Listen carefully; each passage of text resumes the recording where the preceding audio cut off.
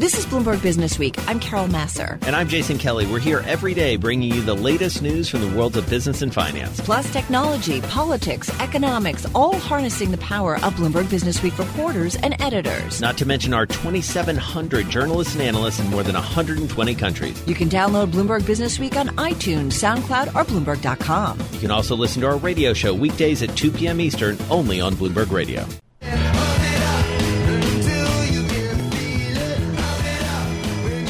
Definitely talking about the energy sector today. Investors keeping an eye on the energy names. This is Bloomberg News reports exclusively that D.E. Shaw has urged Anadarko Petroleum to run an open sales process amid two interested parties. And we also got some shocking earnings news from ExxonMobil.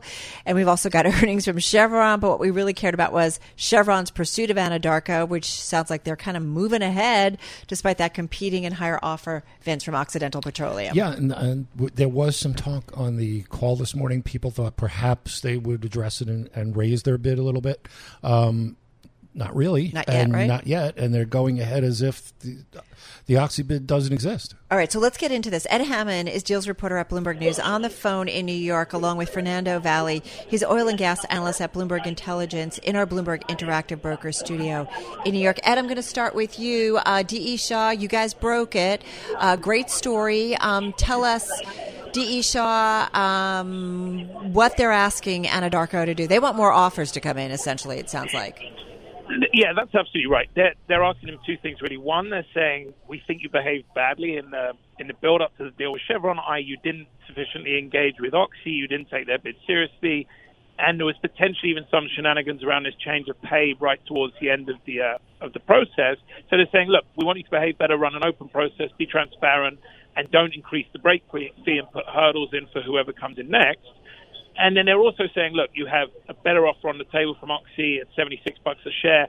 You should probably declare that one superior and then see what Chevron do afterwards. Yeah, it's kind of fascinating. Fernando, come on in on this. We did hear from ExxonMobil. We'll talk about their earnings in a second because certainly a surprise. Chevron, too, but doesn't look like they're up in their bid. It doesn't look like that right now, Carol. They talked about the bid and said that Anadarko actually preferred the lower equity component because of the stronger Chevron share. And when you do look at the fundamentals of both companies, Oxy and Chevron, and what they would look after a merger, the leverage at Chevron would be much, much lower. So it is a very much a stronger balance sheet that will give you a better successor. And also, there are significant synergies with Chevron as well. The overlapping acreage. Chevron owns some of the mineral rights where Anadarko operates. So to us, it seems like they're understating the synergies targets that they said. They said $2 billion versus $3.5 billion from Oxy.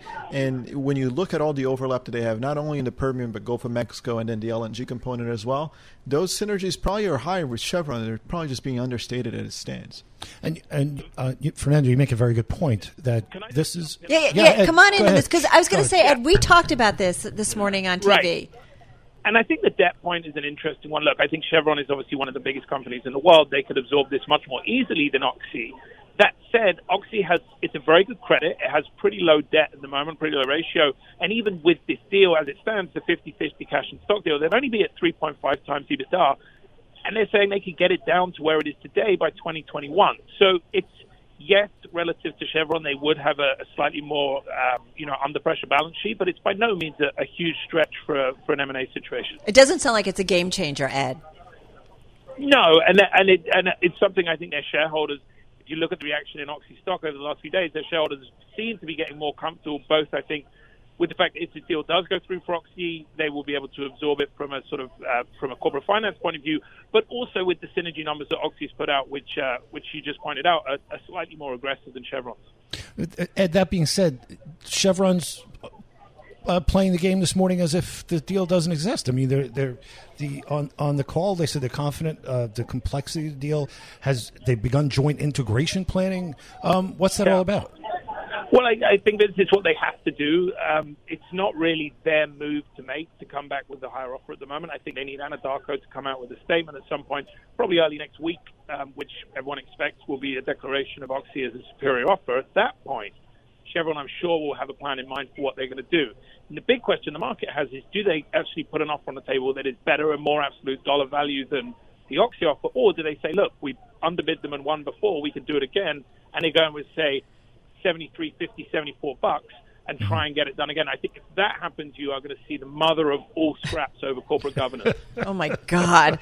Fernando, come on in. I think that's absolutely true. I don't think they have to raise their bid as it stands. They have the superior equity, as they would term it, a strong currency in the Chevron stock, and that was reflected by the earnings today. It was a very weak refining and chemicals period, and these guys still churned out free cash flow, and we saw how difficult that is for a company that's 25% larger than ExxonMobil that couldn't generate free cash flow even though they have 25% higher production. It just speaks volumes to Chevron's ability to execute on their plans over the past 10 years, and I think that will bode well for as they look to consolidate this deal. What happened with ExxonMobil? I just got to go there for a second. It's down about 3%, but it just dropped like a rock as soon as that earnings release came out. But to be fair, they tried to call everyone's attention to it, and earlier in the first quarter, they warned that their earnings, particularly in the downstream, are going to be a lot weaker.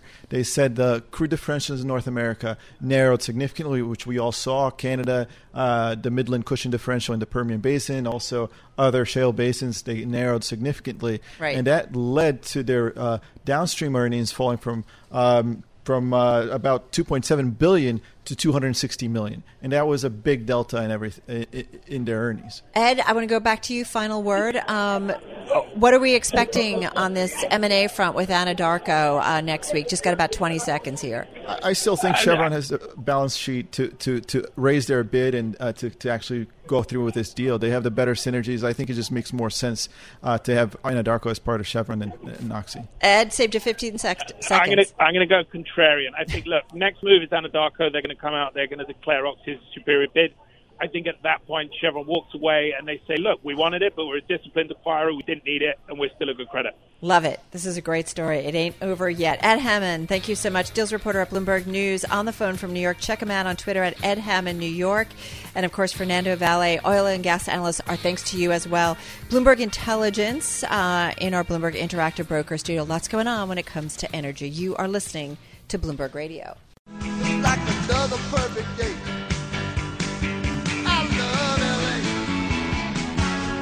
We're going to head out to L.A. In fact, I'm going to head out to L.A. and Beverly Hills. This story, by the way, among our most read, it talks about the gathering of bankers, politicians, entertainment moguls, pro athletes, and so much more. It's about to get underway on the West Coast. The Milken Global Conference starts this weekend, and Jason and I will be there along with members of our Bloomberg News team. Richard Ditizio is president of the Milken Institute. He joins us on the phone from Los Angeles. Richard, nice to have some time with you. I know it's busy. Your team has been out there in full force. We've been working with them. Tell us a little bit about, for folks who may not know about Milken, we certainly know about it, but tell us a little bit about what the mission is. So the mission of this conference is really to bring people together in a nonpartisan way where they can have an active dialogue and tackle some of the vexing issues on the planet. So while we tend to focus a bit on financial markets, there are also tracks on education, philanthropy, regions of the world, and aging. So issues that afflict the planet all over, and we're bringing people that have both the capital and intellect and ability oftentimes to get things done. Well, Richard, this sounds just so fascinating. I mean, it almost sounds like you're going to solve world peace. What are some of the initiatives that maybe have come out of past Milken conferences that have been enacted around the world that have been really positive? I think one of our particular areas of focus is aging. So if you think about how rapidly aging populations around the world are impacting the financing of those, retirement wasn't meant to be 40 or 50 years. So all the advances in healthcare that have allowed people to live longer, healthier lives actually wreak some havoc on existing retirement schemes around the world.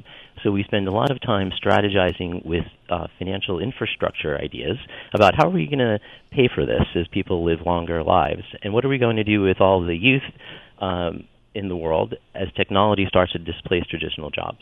I do love, too, that your main theme is driving shared prosperity, and I think this is something that we talk an awful lot about here at Bloomberg, that there are some folks, certainly coming off of the financial crisis, that have done very, very well, and there are a lot of folks that are not. And even if we say the job market's tight, the economy not great, but it's doing okay, there are some people that don't feel like it's okay and they don't have a job. So I like this idea and this concept and this theme of this whole idea of, prosperity for more, really.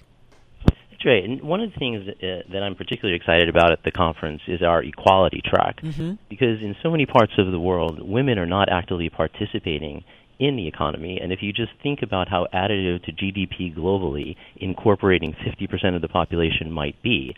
So we have a number of sessions that will focus on diversity and inclusion efforts through industry, through governments, et cetera. So we're really trying to be a catalyst towards coming up with a framework that allows more people to participate in the global economy. And I assume income equality has a lot to do with that as well, and try to find solutions. I mean, to some extent, it almost seems like a very clear, easy problem for a major corporation when they look at men and women not being paid the same. Why? And if you know what the problem is, it should be relatively easy to fix. Are there solutions that you guys can offer to help companies down the road, or maybe twist a little arm here and there? One of the things we're trying to do is, given the amount of capital that attends the conference, there's some $25 trillion that various managers are controlling. If we can get them to activate those funds towards more ESG initiatives, including gender. And I think today, from the investment landscape, using gender as a screen from both the board as well as senior management participation isn't just a good idea. There's demonstrable evidence that more diverse boards yield better financial results. So people who are the stewards of these large pools of capital actually have a fiduciary responsibility to generate higher returns, and you do so by being more inclusive. Richard, the other thing is, we've had some guests on the importance of being able to have civil conversations, right? There are people who feel very strongly about subjects, and have opposing points of view. And I feel like we've been in this world increasingly where people cannot have a civil conversation about something. And I really do feel like that's what you folks are all about. We are, and I think that is part of the magic of the conference, and not only in the individual panels where you're seated next to one another, but even at the lunches and some of the more social engagements where when you're seated next to a person that might have a philosophically different take than you do, it's easier to hate them in the abstract, but once you sit next to each other and you realize you have a lot of commonalities, you've got children, they've got children, etc., you kind of diffuse a little bit of the animosity, and you can let people focus on the humanity. It's a great point. Looking forward to it. I've got a couple panels I'll be doing with you folks, so really looking forward to it. Richard, thank you so much. Richard Ditizio, he's president of the Milken Institute, joining us on the phone from Los Angeles. This is Bloomberg Business Week with Carol Massar and Jason Kelly on Bloomberg Radio.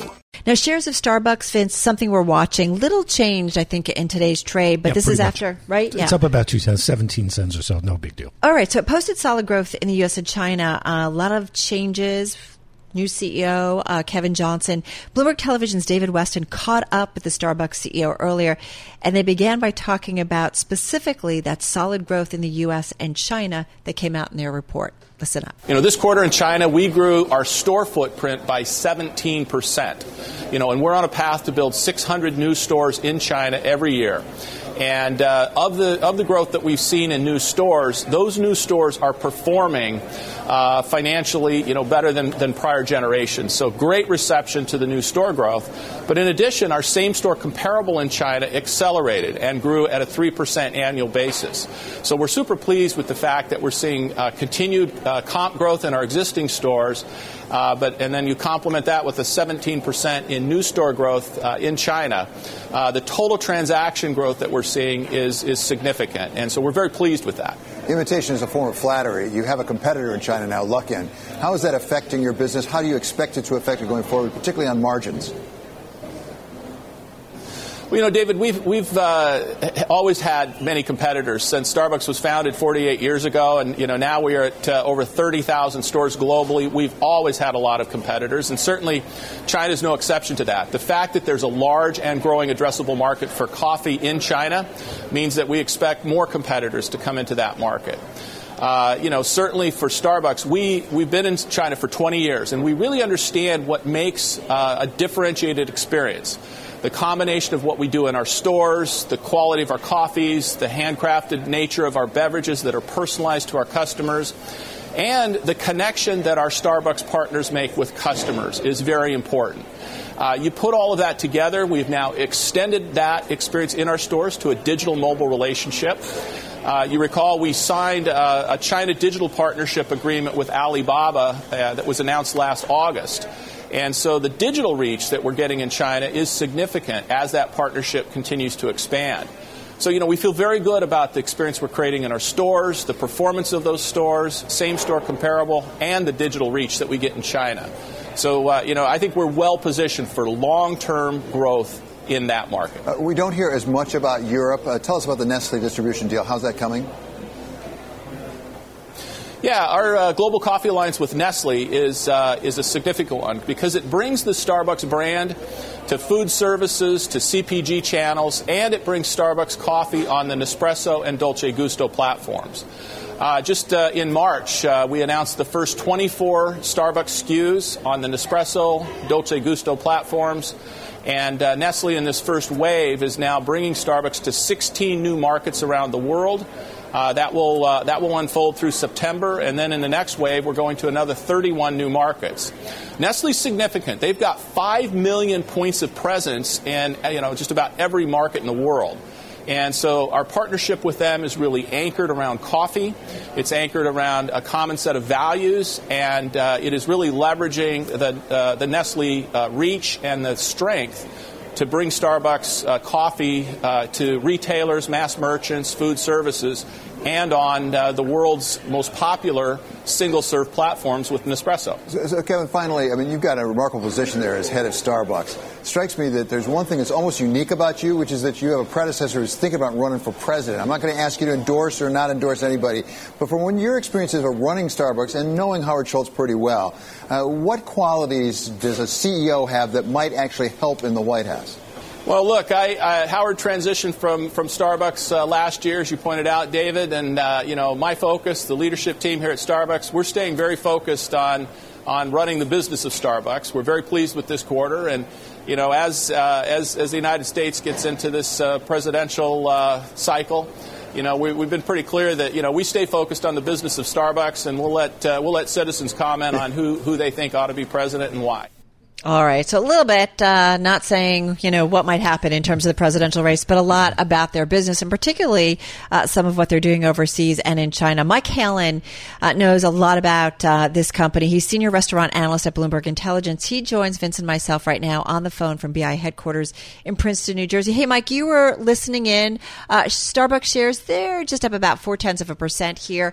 What was interesting about that conversation and also the company's release today? Yeah, I'd say, I think what's really important here is that the restructuring that management did back in 2018 has really freed them up to focus on improving results in its two key markets, the U.S. and China. I think that's really what we can, glean from this report and Kevin Johnson's interview. I think he's done a nice job since coming on. Kind of selling off some businesses and licensing the CPG business to Nestle so that they could really focus on these two markets, focus on the operations there, improve the digital experience, and leverage the superior technology that they have to give customers a better in-store experience and, basically spend more money in their stores, right? Well, and that's the key, right? The price point's going up, and that's why the profits are up, not necessarily sales. Yeah, so transactions are pretty much flat. They saw a little bit of transaction growth here in the United States, a very little bit, less than 0.5%. But it's mainly on pricing. So they're trading customers up to higher priced beverages. They're also attachment rates of food to their beverages have been pretty good. So it's mainly been about increasing ticket. So, we'd like to see them increase traffic. That's a very good indicator of health. But when, in the U.S., same-store sales were up 4%, 2% on pricing and 2% on mix. So that's really nothing to shake a stick at. So on that note, and I know this is like the classic joke, there's a Starbucks on every corner. Is there a saturation point in the United States? I know they're trying to expand worldwide, obviously in China, but in expansion in the U.S., is it really, is the best case basis the rewards program, different drinks, because essentially how many more stores can you put out there? Yeah, they're going to get to that point at some point in the future. We don't know exactly when. I'm not sure management has put a number on that. in terms of U.S. white space. But when same-store sales are rising mid-single digits, which we think is pretty achievable here in 2019, that signifies that there's pretty much some more room for growth here. And in terms of China, this is obviously an important market. You know, Vince and I were talking, wow, I didn't realize they had been in China for so long. Yeah. But this is where you see, right, the China and the Asia-Pacific region, Mike, that's where you've really seen an awful lot of growth over the last few years. Yeah, this is where a large, more than 50% of the net unit growth is coming from now is from China and Asia Pacific, and China, is expected to be about 600 net units this year versus 2,100 system wide. So yeah, a lot of growth here. Consumers in China are consuming a lot more coffee now than they had been, even a few years ago. And so far, it looks like there's room for a few different competitors, right? There's been a lot of naysayers who said there wasn't, right? Excuse me? A lot of naysayers who said there wasn't enough room. Yeah, for sure. Well, listen, caffeine is addictive. Coffee's addictive. So I could use some right now. So listen, it's a high margin business that people get addicted to. Listen, coffee's a wonderful business to be in. All right, Mike Halen, thank you as always. He's Senior Restaurant Analyst at Bloomberg Intelligence. Love talking with him. He's on the phone from our BI headquarters in Princeton. As we mentioned, shares of Starbucks just up about 0.25%. They are up 20%, though, in 2019. Start me up. You got to start me up. So it's time for our weekly look at the world of venture capital. This story really caught our attention. It's about the reality TV star who is now providing funding for startups in return for a piece of its sales. It's really a fascinating story. You and I talked about this earlier, Vince. Yeah, and it's actually quite a large piece, to be honest. This reminds me of the loan sharking business, basically, back in the Bronx. Well, it's a big, sizable It's a size chunk. But it's, to be fair, it is the proper venture capital type chunk. So I'm obviously exaggerating. So this is typical of what people do lend to startups because they can't raise cash anywhere else. Exactly. It's a bigger fee than they're accustomed to. So let's get into the story. Paula Sambo is Canada corporate finance reporter at Bloomberg News on the phone from Toronto, from our Toronto bureau. Paula, nice to have you here. It really did catch our attention. Tell us a little bit about who we're talking about, what they're up to, and get into your story for us. Hi, good afternoon, Carol and Vince. It's really a fascinating story, so it really caught my attention as well. So this reality TV star, which stars in the Dragon's Den, which is a Canadian version of Shark Tank, said that after hearing so many pitches from so many startups that asking for money, but probably wouldn't really going to get it, or it wasn't the best fit for them getting either equity or debt. And she came up with the idea of, giving them money for a share of their revenue. And in this way, the startup wouldn't have to, give them a piece of the equity that could be worth a lot in the future and would therefore be bad for the startup, and also wouldn't be in a huge pile of debt too. So they thought this idea was something that would make sense for a lot of the startups. Right. So you avoid debt, you avoid giving up ownership, right? You just have to give up a piece of future sales. Yeah, exactly. and to be fair, when I was talking about fees, and I honestly can't say that this is necessarily the case of today or has it changed, but the initial business model of Shark Tank is when people go up there, whether they pitch and get money or not, 5% of their company goes back to the producer. So right off the top, there's a 5% fee. In this structure, there's somewhere between 6 to 12.5%, and they take as much of a fifth of the monthly revenue until everything is paid back. But it says if the company fails to meet revenue and expectations, the lender walks away. What time frame is that, I wonder? It's like how many years or so does that take before a lender will say you're essentially in default and you're free to go? So basically, it's a very new business. So they just started 4 years ago. And they said that the longest that it took one lender to give the money back, which they don't really call lender because it's not really a loan. They call it like merchant cash advances. So the longest it took a company to give them their money back was 3 years. while they refused to say what their default rates were, they said it was lower than the sector average, which is roughly from 7 to 10%. And they said that after a while, if they realize, I think after 4 years probably, if they realize that the company doesn't have any revenues, they won't go after the company. So they won't go after the personal assets, they won't freeze the accounts, they won't chase, the owners down. That's how they say they're different from other players. Right, because it's like a merchant cash advance, correct? Because we've done a lot of reporting. Our team here at Business Week has done some fascinating reporting and in-depth reporting about small businesses who essentially get like a payday loan from an organization. The interest rates are sky high. It's almost impossible for you to be able to pay it. And there used to be a provision, I think, within the agreements that it can go up to 400%. Right, but that you could also, I think, essentially kind of forfeit your business or something. Mm-hmm. It's just unbelievable, some of the terms. This isn't that. This is much more on the up and up. They made a huge effort to differentiate themselves from that. So, from the time we started talking, they kept saying that they were nothing like that they are founders themselves. So, both the co-founders of ClearBank have founded several businesses before. Michelle herself has founded 5 businesses. So she said she encountered a lot of difficulties while trying to raise money. So she said she basically did that just to make it easier for future founders. And a lot of the people who give money to ClearBank, so a lot of the limited partners are founders themselves. So they say they're doing that, of course, because it's an investment. It's not philanthropy or anything like that. But they would do nothing like those other businesses to, chase down people who don't have any revenues to pay them back.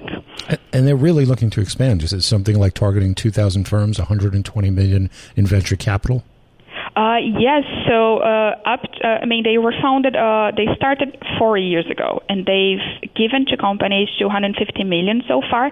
This year alone, they are planning to do $1 billion in agreements. Wow. So that's that's a huge jump.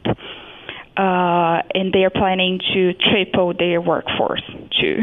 Well, it's interesting, and you think about, especially for smaller businesses, right, and access to capital. It's a way of avoiding taking out a loan, adding onto your debt, but still being diluting able to the company shares as well, which is a really big deal. Right, exactly. All right. Interesting story. Paula, thank you so much. Paula Sambo is Canada corporate finance reporter at Bloomberg News, joining us on the phone from our Toronto bureau. Check her out at Twitter at Paula Sambo. You are listening to Bloomberg Business Week. Carol Massar along with Vincent Cignarella, and this is Bloomberg Radio. I'm driving in my car. I turn on the radio. Yeah, how about you let me drive? Oh, no. Who's gonna drive you home? Honey, please, I'll do the driving. Drive on. Excuse me, I want to drive. Just drive, baby. It's the question that drives us.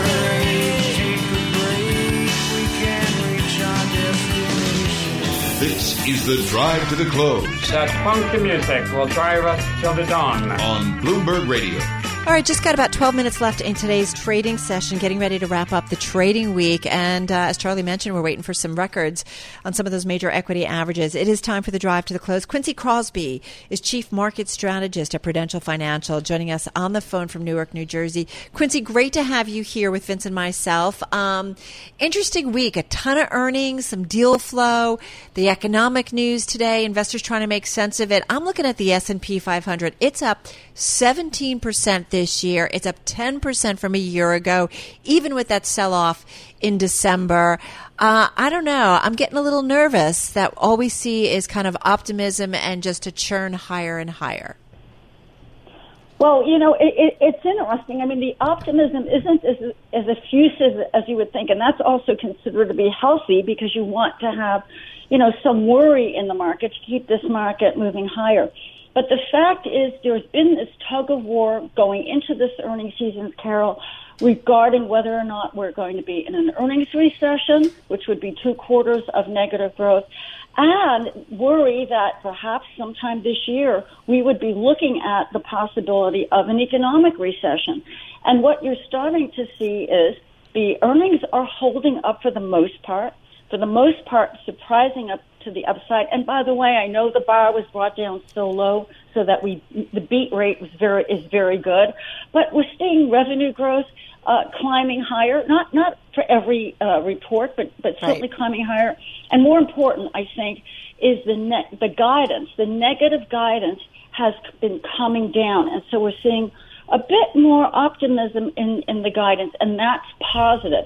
And in terms of the economic data, you could take the release today. Yes, we can, negate everything in it and say, oh my gosh, it's inventory buildup, it's trade, and that's going to have a downdraft next quarter. But nonetheless, the core of that report shows that the economy continues to expand.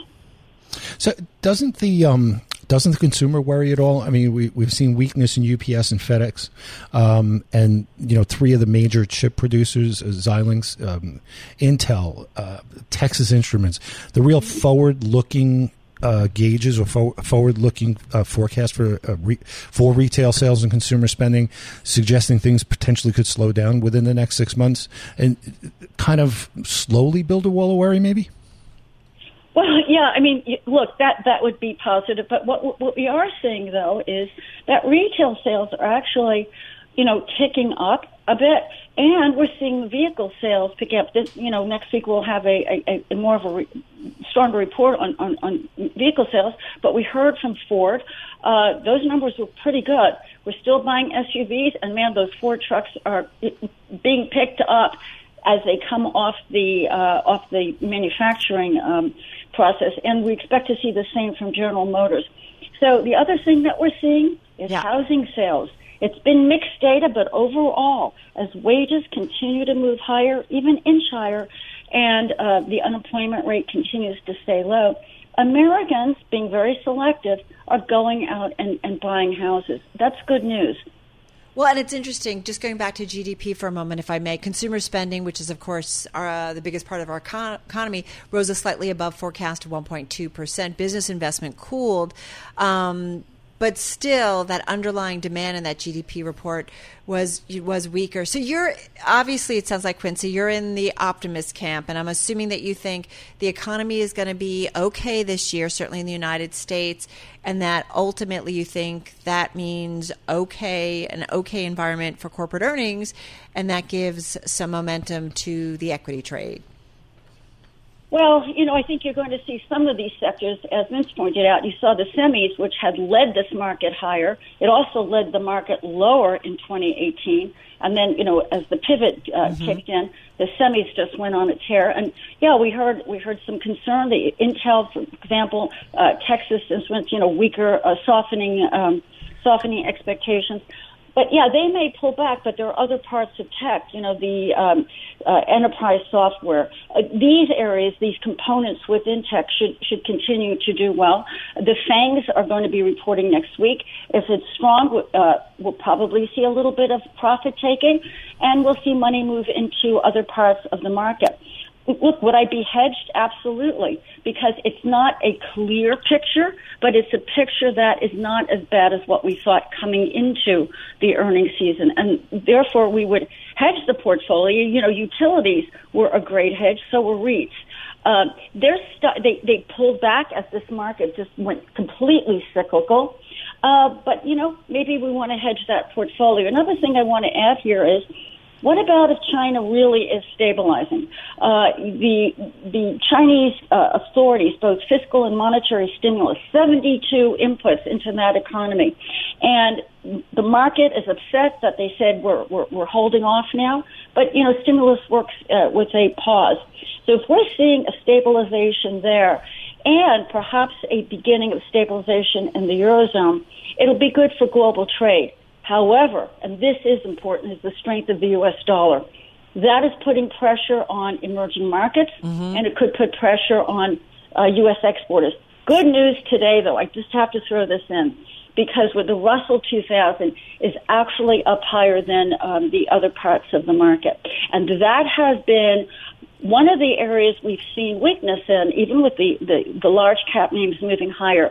It's good news that we're seeing allocation going to the small and mid cap. That helps confirm, at least from the investor perspective, that there's a belief that the economy is more solid then it is weak. And today's move is actually, I think, confirmation of that. Right. As the S&P 500 has continued to churn higher, we did see kind of a leveling off, some dips, but then some bounces back, but really kind of a leveling off in terms of the Russell. If you go back to kind of earlier in the year, I would say about early February, mid-February, we're kind of back at those levels. So there was some concern about what that indicated, because that can be certainly a leading indicator in terms of some of those domestic companies here in the U.S. Well, absolutely. And, you know, in terms of the financials, we always talk about the financials, and we always say we need them to participate in a rally. And then when they don't, we sort of forget about what we said. But we're seeing the financials actually participate in this rally. The 10-year yield came down a bit, but what we're looking at is a steepening of the yield curve, which is very healthy, and that's healthy for the financials. And it's important to see them participate at least somewhat in the rally, because you could say if the financials don't participate, how strong can this rally and viable can this rally actually be? All right. Quincy, we got to run. Hey, thanks so much. Really appreciate it. Have a great weekend. Quincy Krosby, Chief Market Strategist at Prudential Financial, joining us on the phone from Newark, New Jersey. Thanks for listening to Bloomberg Business Week. You can subscribe to the podcast on iTunes, SoundCloud, or Bloomberg.com. You can also listen to our radio show every weekday at 2 p.m. Eastern, only on Bloomberg Radio.